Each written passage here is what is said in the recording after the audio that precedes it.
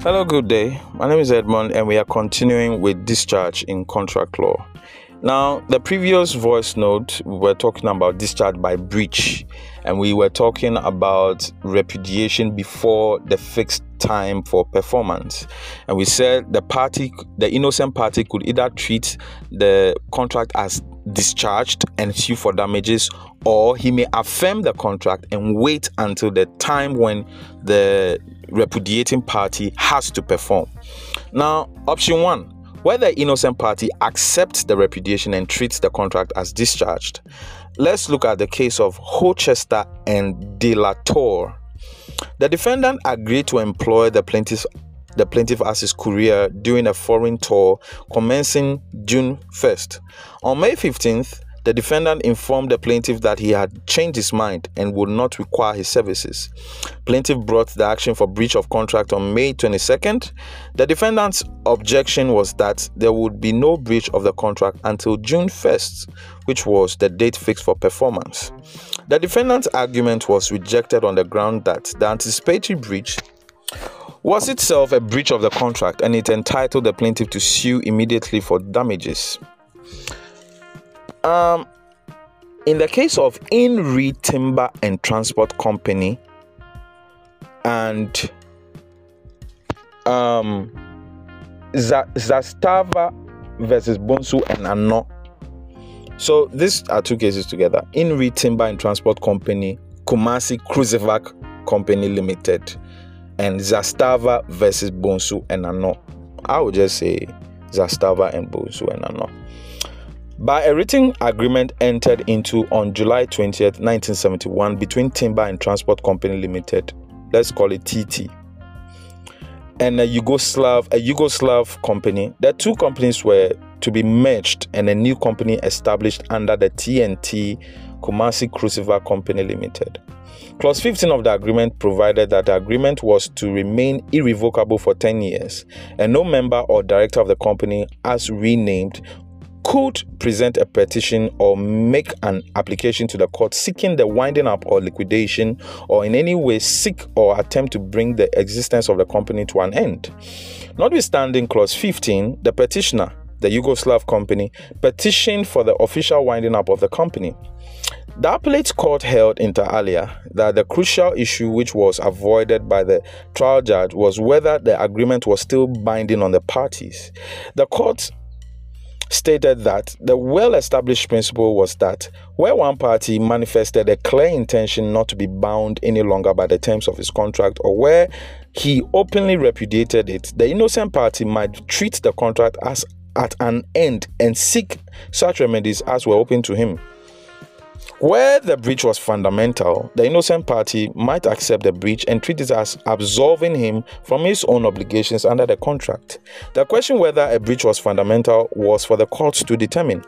In the circumstances of this case, if the averments contained in the petitioner's affidavit was established, they would indicate that by 1978, the respondent had clearly shown by conduct that they did not regard the 1971 contract as binding, and in that case, the petitioners would be justified in treating the contract as an end. Now let's go to option 2, affirmation of contract by the innocent party. As noted, where one party commits an anticipatory breach, the party not in default has the option of affirming the contract and treating it as is still being enforced until the date fixed for the performance in spite of the repudiation.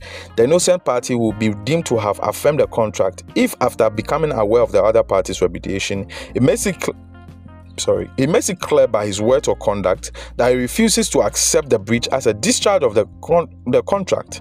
For example, in a contract for the sale of goods to be delivered by on June 1st, if on June 1st the seller informs the buyer that he will not deliver the goods when the date for the delivery arrives, the buyer may decide not to accept this repudiation and clearly inform the seller that he will await delivery on July 1st. The effect of such affirmation is as follows.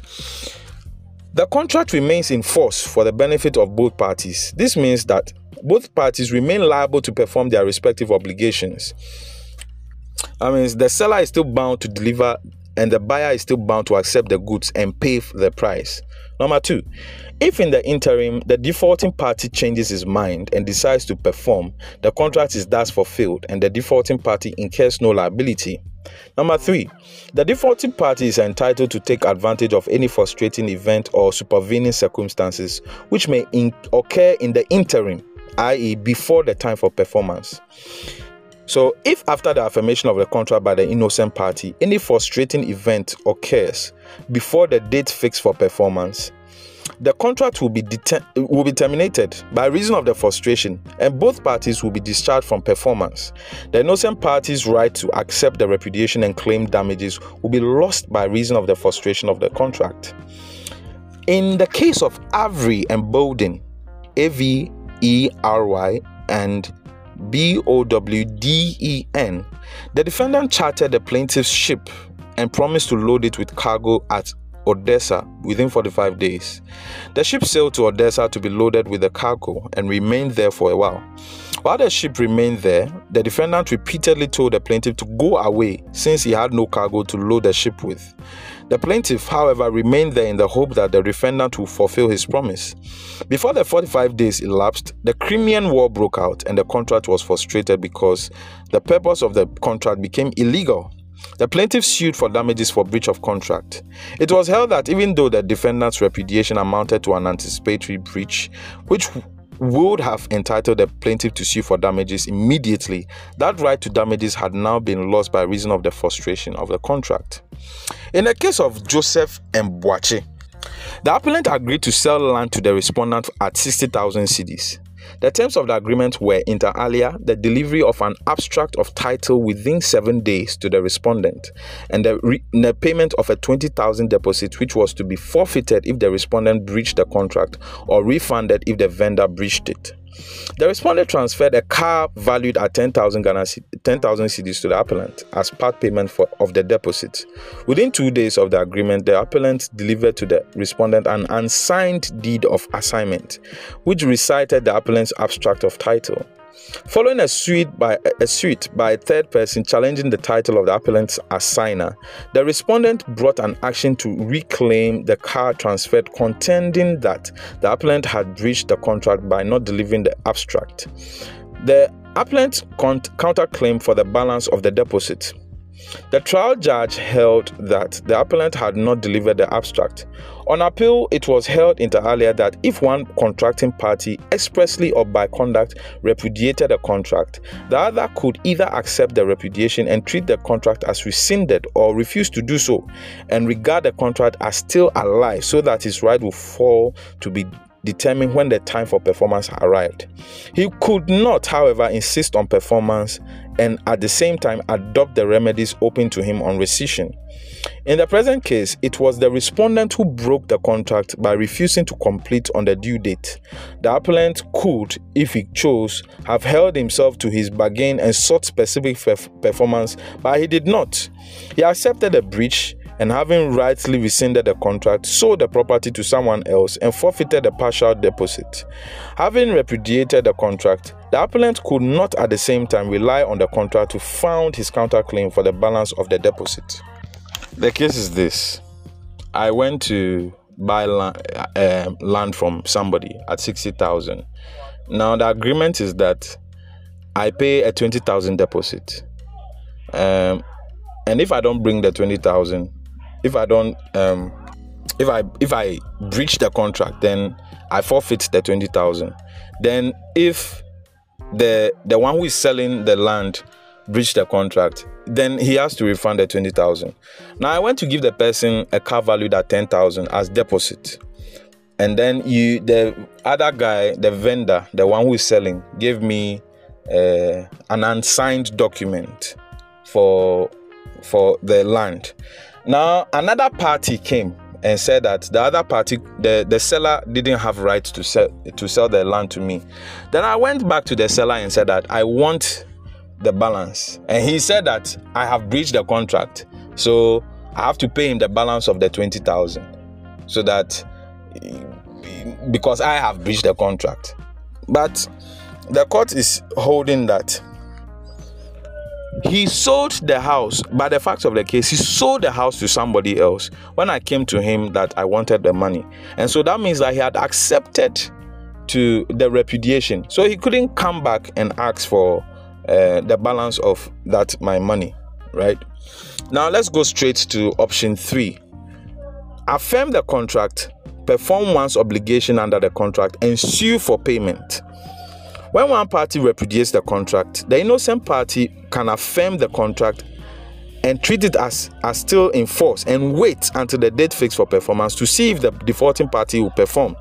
The question which was arisen is whether the innocent party can affirm the contract and proceed to perform his side of the contract in spite of the other party's repudiation or anticipatory breach and then sue for payment.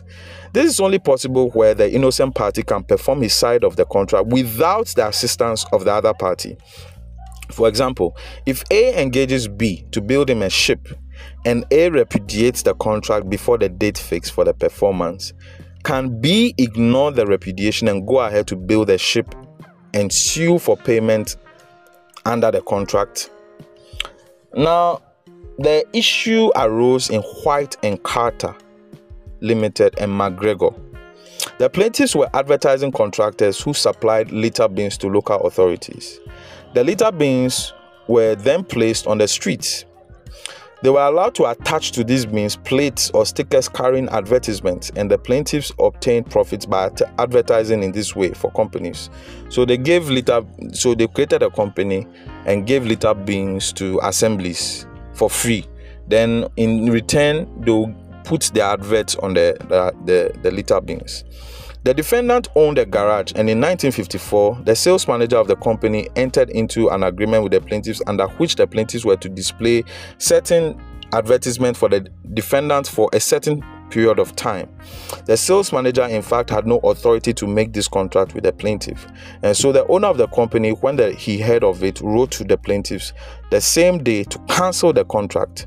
So this company, which were doing this baller advertisements, went to give a garage one of their bins, but the agreement between they and that garage was not made by the owner. So when the owner heard of it, he came to repudiate. But the company doing the baller advertisement said that they will not repudiate. So they performed the contract for 3 years, and after the expiration of 3 years, they came to the company that they wanted the money for quantum merit. Now, it was held by the majority that the plaintiffs were entitled to sue for the price of the services rendered. The majority was of the view that the plaintiffs were entitled to go ahead and perform as they did, since they could do so without the defendant's cooperation, and then sue for the price agreed upon in the contract. It was held, therefore, that the plaintiff was entitled to discharge the defendant's repudiation and perform his side of the contract and sue for the contract price. This was, however, said to be the subject to the following qualifications. The innocent party could do so only if he could perform his obligations under the contract without any cooperation from the repudiating party. Secondly, the innocent party could only do so if he could show that he had a legitimate interest, financial or otherwise, in performing the contract rather than claiming damages. If the innocent party had no such legitimate interest, he ought not to be allowed to saddle the other party with an additional burden with no benefit to himself.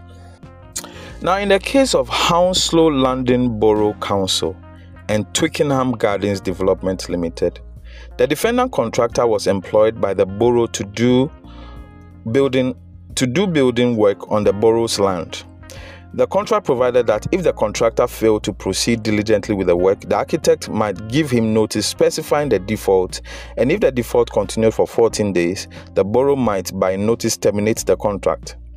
After 4 years, the borough gave notice under this procedure to terminate the contract. The contractor refused to accept the repudiation and continued working. The borough sought an injunction to restrain the contractor from continuing with the work.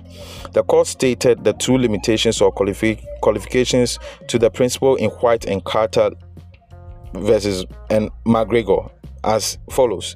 It must be possible for the innocent party to perform his side of contract without any cooperation from the guilty party, and 2, the performing party must have some legitimate interest in proceeding with performance instead of claiming damages. The decision in White and Carter and McGregor was not to be applicable in this case because the first requirement was not satisfied. Now let's go to discharge of a contract by frustration.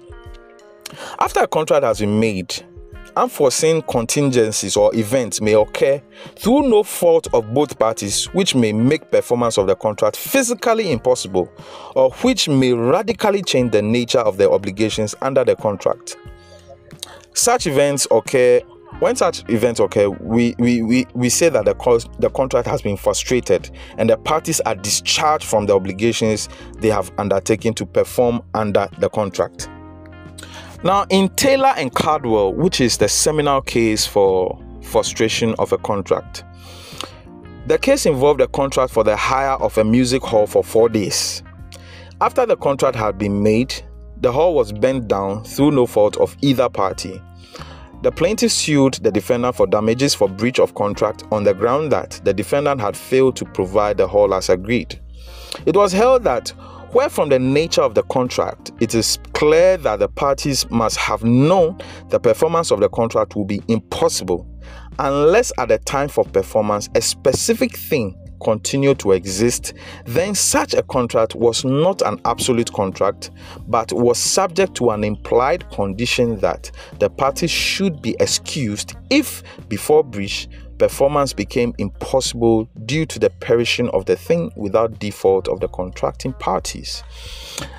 What this means is that if you can anticipate that something will happen during the course of this contract, then that thing could be a breach or could occur to frustrate the contract. Okay, but if you cannot anticipate, then it cannot exist to frustrate the contract or to make you liable for paying damages. Those things could frustrate the contract but could not make you liable for paying those damages.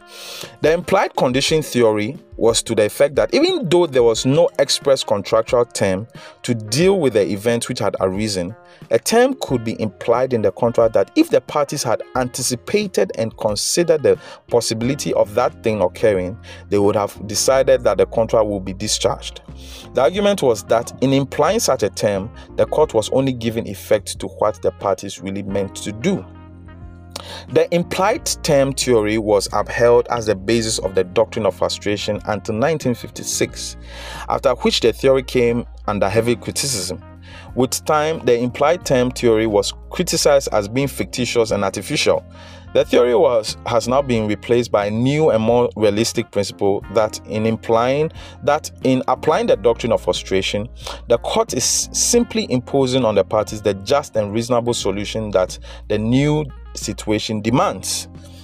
So it means that if we want to apply the doctrine of frustration, the court should avert its mind to a just and reasonable solution that the new situation will demand.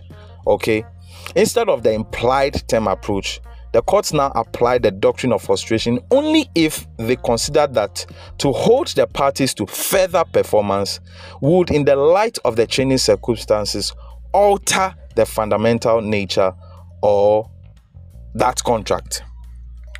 Now, Lord Radcliffe in Davis Contractors and Ferrum UDC stated a test for determining when a contract is deemed to be frustrated as follows. Frustration occurs whenever the law recognizes that without default of either party, a contractual obligation has become incapable of being performed because the circumstances in which performance is called for would render it a thing radically different from that which was undertaken by the contract. It is not hardship or inconvenience or material loss itself which calls the principle of frustration into play. There must be as well such a change in the significance of the obligation that the thing undertaken would, if performed, be a different thing from that which was contracted for. Now, how do we apply the test for frustration? In applying the test for frustration, first of all, the contract itself must be construed in the light of the nature or type of the contract and the relevant surrounding circumstances existing at the time the contract was made. Then the scope and the nature of the original obligations undertaken by the parties must be determined. The obligation referred to is the fundamental obligation created by the contract and not just any term or obligation. Next, the scope and nature of the contractual obligations must be assessed after the event has occurred, and the two must be compared to decide whether the new obligation to be performed after the event has occurred would be radically or fundamentally different from what was undertaken under the contract originally. It has been emphasized that a mere rise in cost or expense will not suffice. There must be a change in the significance of the obligation undertaken such that the obligation, if performed, will be a different thing than what was contracted for. In other words, it must be shown that the unexpected event affects the subject matter of the contract or radically changes the fundamental obligation created by the contract, such that if the obligation were to be performed, it will be completely different. So it must be noted that whether or not a contract is frustrated is a matter of law for the court to consider, and in doing so, the court applies the objective rule or approach. In Affordee and others and Ghana Publishing Corporation, the Supreme Court noted that the doctrine of frustration in the narrow common law sense of frustration, or in the wider international business law notion of force majeure, presupposes conditions of factual impossibility or commercial impracticality or insurmountable impediments as defined by the parties themselves. Now let's illustrate the doctrine of frustration. Distraction of a physical thing. Generally, it is clear from the nature of the contract that the continuing availability of a particular thing or a given person is essential to the fulfillment of the object of the contract. The contract will be deemed to have been frustrated if by some extraneous circumstances such person or thing is no longer available. In Taylor and Caldwell, which involved the hiring of a music hall, the unavailability of the hall due to it having been burnt down accidentally resulted in the frustration of the contract. The same principle applies in the case of unavailability of a person, especially in cases involving contracts for the performance of personal services. Example, an artist who contracts to paint a picture or a person who contracts to serve as an apprentice. In contrast for the performance of personal services, the occurrence of an event such as death of the person, serious illness or accident, or the person being called up for war or detained may result in the frustration of the contract. In Morgan and Manser is M-A-N-S-E-R. The defendant, a music hall artist, entered into an agreement with the plaintiff by which he appointed the plaintiff as his manager for a term of 10 years. After 2 years, the plaintiff was called up for service in the army and was not demobilized until after 8 years. The plaintiff sued the defendant for certain breaches of the agreement, and the defendant alleged that by reason of his call up to the army, the agreement had been frustrated. It was held that there was such a change of circumstances and for such a duration that the original contract looked at as a whole was frustrated by the call up of the defendant. A contract similarly may be deemed to be frustrated by reason of a non-occurrence of an event, which must reasonably be regarded as the basis of the contract. For a contract to be deemed frustrated by a non-occurrence of an event, it must be shown that the event in fact formed the basis of the contract. This factor relates to special kinds of contracts in which the parties enter into mutual understanding that a particular event will happen. It is illustrated in the case of Krell and Henry. There was a contract for the hire of a room to view the coronation procession of King Edward VII. The coronation was cancelled because of the king's illness. It was held that the contract was frustrated, since the basis of the contract was this event which had been cancelled. Now, also in Herne Bay Steamboat and Houghton, or Hutton. Herne is H-E-R-N-E. Bay Steamboat versus Houghton or Hutton. I don't know. H-U-T-T-O-N. That must be Hutton. So Herne Bay Steamboat and Hutton.